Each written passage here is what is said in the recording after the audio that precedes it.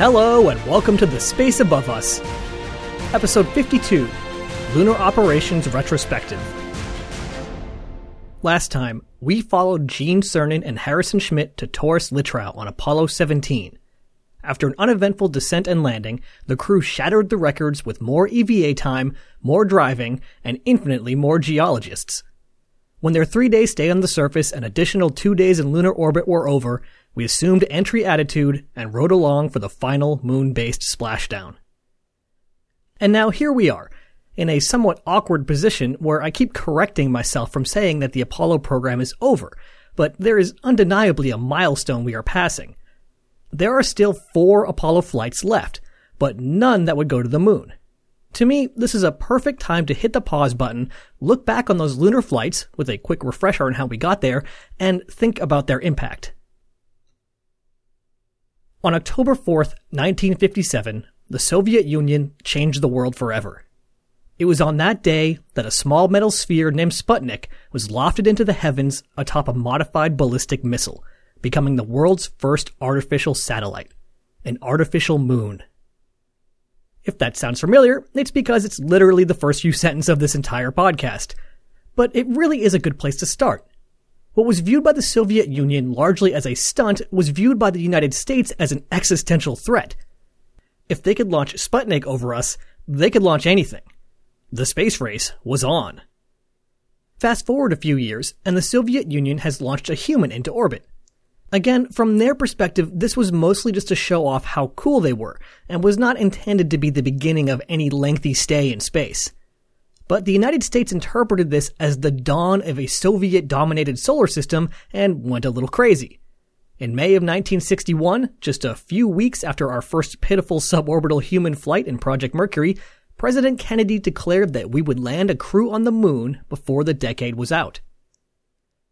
This was even remotely possible due to a bit of good luck. Massive rocket engines were already being developed, since in the 1950s the Air Force just assumed they would need them, and they take so long to build that they figured they better get started. A larger, more complex spacecraft named Apollo was already being tentatively designed as a follow-up to Project Mercury. And at the same time, advances in digital electronics and computers were being made just when a moon program would really need them. It could be done. Maybe. For the next 2 years, NASA scrambled to set the stage for Apollo while flying America's first tentative missions in space as part of Project Mercury. Before long, it was obvious that Apollo would not be ready in time to avoid a lengthy flight hiatus. It was also obvious that the lunar landing program would require techniques that could not be tested in the primitive Mercury spacecraft. To fill in the gaps, Project Gemini was spun up. Over 10 rapid-fire flights in 20 months, Gemini greatly expanded the envelope of our spaceflight capabilities and really cleared the path for Apollo's success. NASA wrapped up Project Gemini and was about to go roaring into Apollo when tragedy struck. A test that was considered safe and routine soon became anything but. While Apollo 1 sat on the pad during the plugs out test, a fire was sparked, and in the pure oxygen environment of the spacecraft burned with a fury nothing could withstand. The spacecraft was lost. The crew was lost. Gus Grissom, Ed White, and Roger Chaffee will be forever remembered among those who gave their lives for the cause of human spaceflight. What followed was an extensive investigation, numerous engineering changes, and a lot of soul-searching. Apollo emerged from the accident safer, more capable, and laser-focused on its goal. After a hiatus of 21 months, longer than the entirety of Project Gemini, Apollo 7 carried the torch forward and became the first piloted flight of the Apollo program. Wally Schirra, Don Isley, and Walt Cunningham flew this 10-day shakedown of the Block 2 command and service module and confirmed that the spacecraft was ready to fly. Well, 2 out of 3 spacecraft. The lunar module, the vehicle that would actually descend to the surface, was not quite ready. So NASA pivoted and turned a liability into an asset. Rather than wait several months for the first LEM to be ready for a test flight in low Earth orbit, NASA looked further. What was to stop the next flight from going all the way to the moon? Not to land, but to orbit. Okay, there was plenty to stop it. The required Saturn V rocket had only flown twice before and had barely made it into orbit on one of those flights. There had only been one other piloted flight of the command and service module. Nobody had been that far from home in case of an emergency before. There were plenty of reasons not to go. But, well, if we're gonna be doing this for realsies in a few months, why be scared now? What resulted was a trailblazing mission that I think marks a new epic of humanity, Apollo 8. It also happens to be my favorite mission, along with all my other favorite missions. Frank Borman, Jim Lovell, and Bill Anders left the Earth behind, flew around the moon 10 times, and returned to tell the tale. The flight gathered valuable engineering data, validated the Apollo hardware in the lunar environment, and reinvigorated the space program and the nation. Next up, Apollo 9, a flight that is often overlooked despite its complexity and importance. A shakedown flight of the full Apollo stack of command, service, and lunar modules, it saw the only time the lunar module would fly free with humans aboard in low Earth orbit. CSM Gumdrop and LEM Spider tested all of the hardware and confirmed that the LEM could do the job. Jim McDivitt, David Scott, and Rusty Schweikart may not be as remembered as some astronauts, but they completed a difficult mission and answered the questions that needed to be answered. After that, the dress rehearsal for the landing, Apollo 10.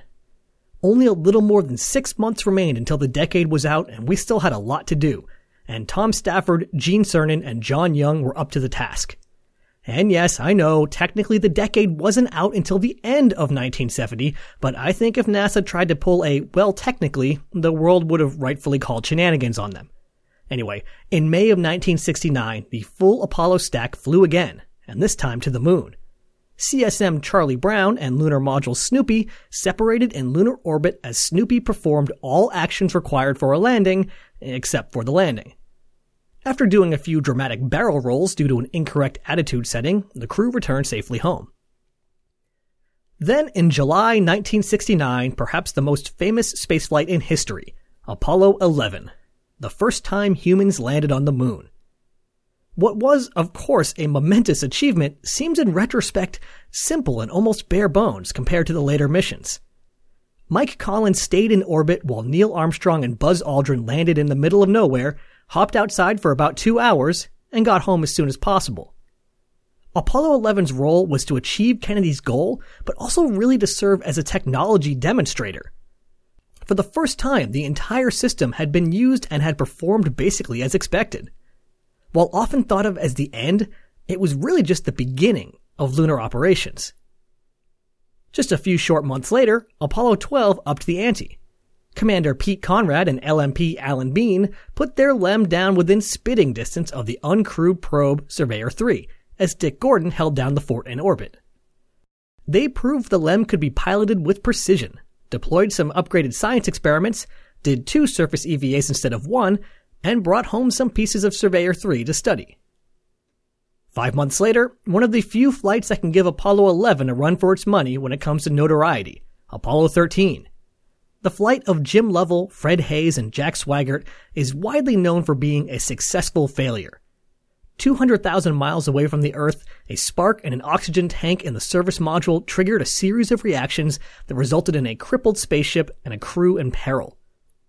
The next few days were the stuff of spaceflight legend as the crew and mission control improvised and endured a long, dark, and cold flight. The crew was returned safely, and the program lived on.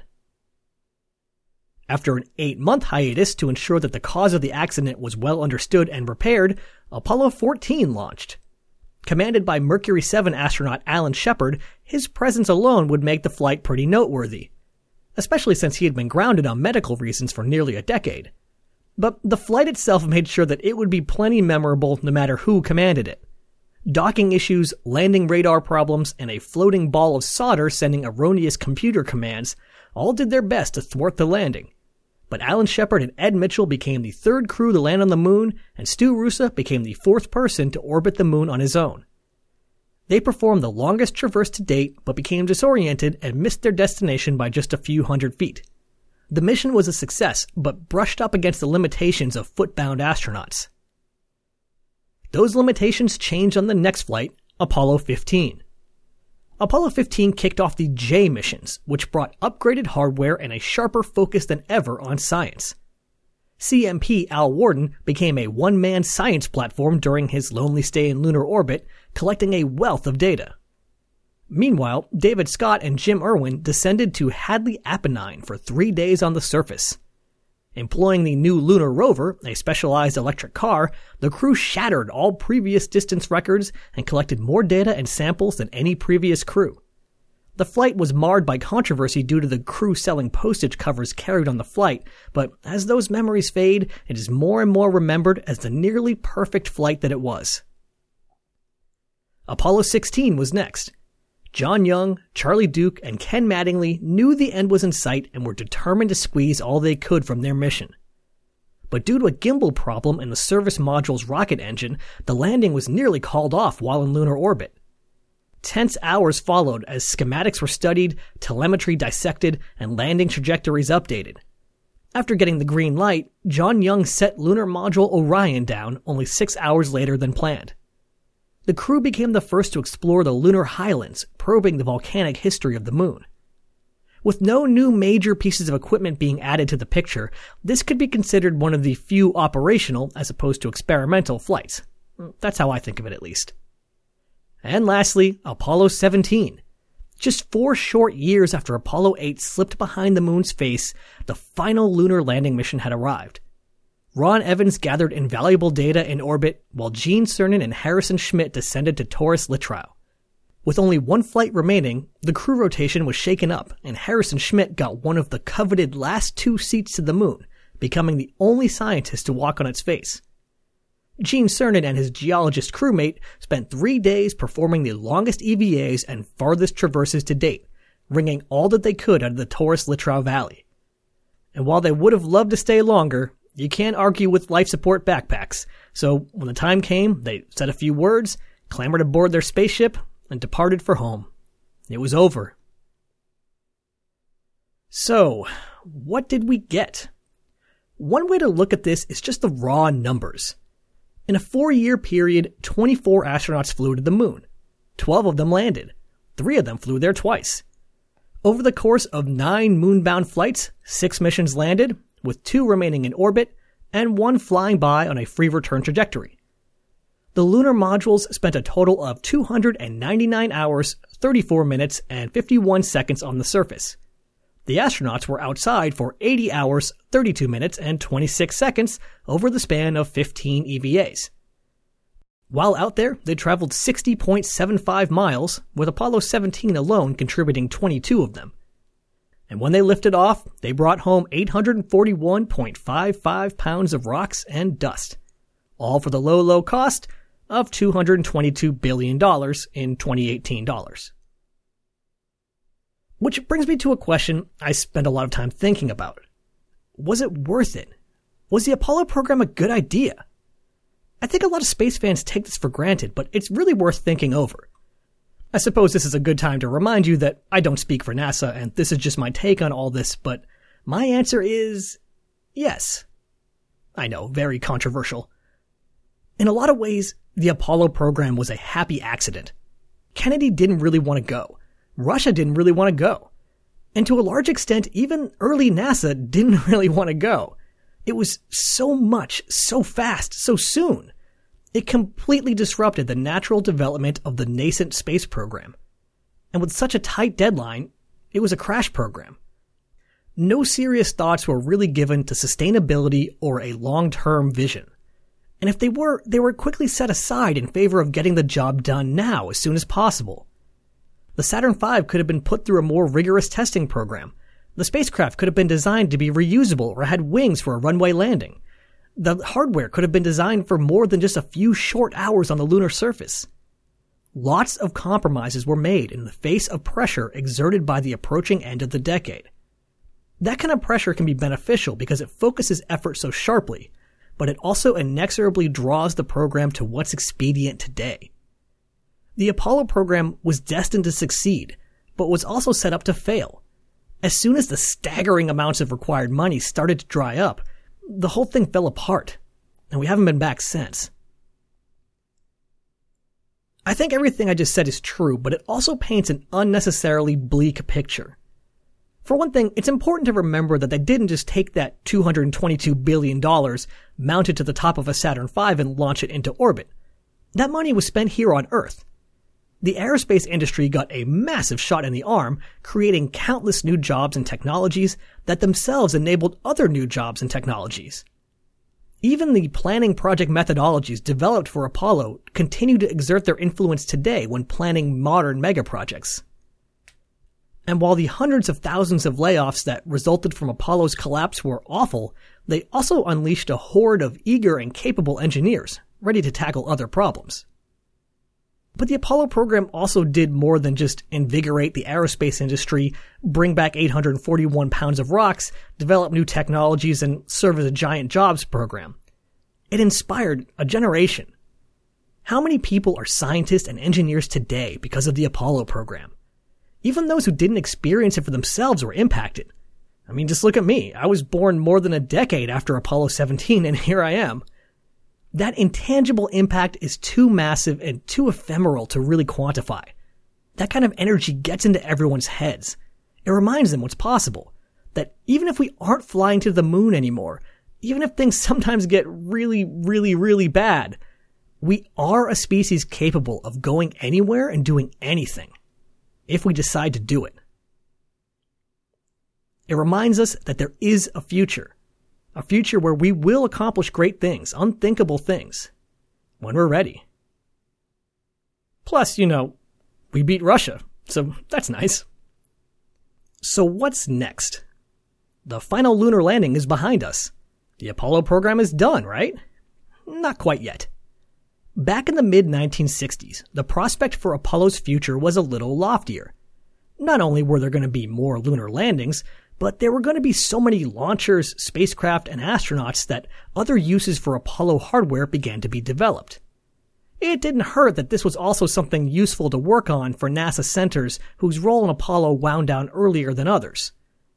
The result was Apollo Applications, a program to use Apollo hardware for tasks other than the lunar landing missions. There was some pretty heady stuff in there, including extended duration lunar bases, space telescopes, and even a human flyby of Venus. All programs like this eventually get whittled down a bit to match where the most interest is, where the most return on investment is, and where the funding is. So while we didn't get a flyby of Venus, we did get something pretty incredible. Skylab, a massive space station that played host to 3 crews of astronauts over the course of about a year. It resulted in a massive amount of data on everything from solar science to biology and microgravity to the logistics of operating such a long-duration space mission. And just when you thought Apollo was done, there was one last flight, the Apollo-Soyuz test project, the first international docking in space. So that's the immediate future for the space above us. Longtime listeners may recall that the original intent of this show was to only do 1 episode per mission. This was partially to try to say that all missions are interesting, so they should all get equal treatment, but also simple logistics. I allowed myself to indulge a little in the Apollo program, but we have 169 missions to get through, and believe it or not, we've only covered 30. As much fun as I'm having, I can't keep this thing going forever, so at some point I need to get back to 1 episode per mission. My original plan was to do that for Skylab, but the more I learned about these lengthy and fascinating missions, the more I realized that just wasn't going to work. So, while everything is subject to change as usual, here is the tentative plan going forward. The next 2 episodes will be about Skylab itself, where it came from, how it was made, how NASA prepared for it, and how we got it into orbit. Then I'm leaning towards 2 episodes for each of the 3 missions to the orbital platform. After that will be the Apollo-Soyuz test project, which I think we should be able to cover in 1 episode. With the Apollo-Soyuz test project behind us, we'll truly be done with the Apollo program. What follows that is the Space Transportation System, aka the Space Shuttle. Covering the shuttle is a massive undertaking. The vehicle itself is stupendously complex, but with 135 missions to talk about, the sheer volume of activity is a little intimidating. So the tentative plan will be to do an introductory series, much like I did with Apollo. It'll be a few standalone episodes dedicated to stuff like the early history and formation of the Space Shuttle project, the orbiter itself along with other elements of the shuttle stack, how operations worked, all that good stuff. It buys me a little more time to immerse myself in the shuttle before the mission episodes, and I think it'll be a good orientation for everyone who is a little hazy on the broad strokes of the shuttle program. So, 2 episodes for Skylab, 2 episodes each for the 3 Skylab missions, 1 episode for ASTP, and then Space Shuttle Introductory Series. That's the tentative plan. I know that's a little boilerplate, especially after getting all misty-eyed about the impact of the Apollo program, but, this seemed like a natural place to talk about it, and I wanted to keep you all in the loop. So I'll leave you now to go back to my towering stacks of books about Skylab and Space Shuttle. As always, if you'd like to get in contact with me and say you like the show, you hate the show, or you have some great recommendations on books and materials about Skylab and the Space Shuttle, you can reach me via Twitter at @spaceaboveus, via email at jp@thespaceabove.us, or the show's Facebook page at facebook.com/thespaceaboveus. I really had a blast bringing the lunar landings to you, and I hope you enjoyed them as much as I did. And if you did, it helps me a lot if you could take just a moment to give me a decent review on iTunes or recommend the show to your friends. I think there is only one appropriate way to close out our look at the lunar landings. On September 12, 1962, President John F. Kennedy said, "We set sail on this new sea because there is new knowledge to be gained and new rights to be won, and they must be won and used for the progress of all people. For space science, like nuclear science and all technology, has no conscience of its own. Whether it will become a force of good or ill depends on man, and only if the United States occupies a position of preeminence can we help decide whether this new ocean will be a sea of peace or a new terrifying theater of war. I do not say that we should or will go unprotected against the hostile misuse of space any more than we go unprotected against the hostile use of land or sea, but I do say that space can be explored and mastered without feeding the fires of war, without repeating the mistakes that man has made and extending his writ around this globe of ours. There is no strife, no prejudice, no national conflict in outer space as yet. Its hazards are hostile to us all. Its conquest deserves the best of all mankind, and its opportunity for peaceful cooperation may never come again. But why, some say, the moon? Why choose this as our goal? And they may well ask, why climb the highest mountain?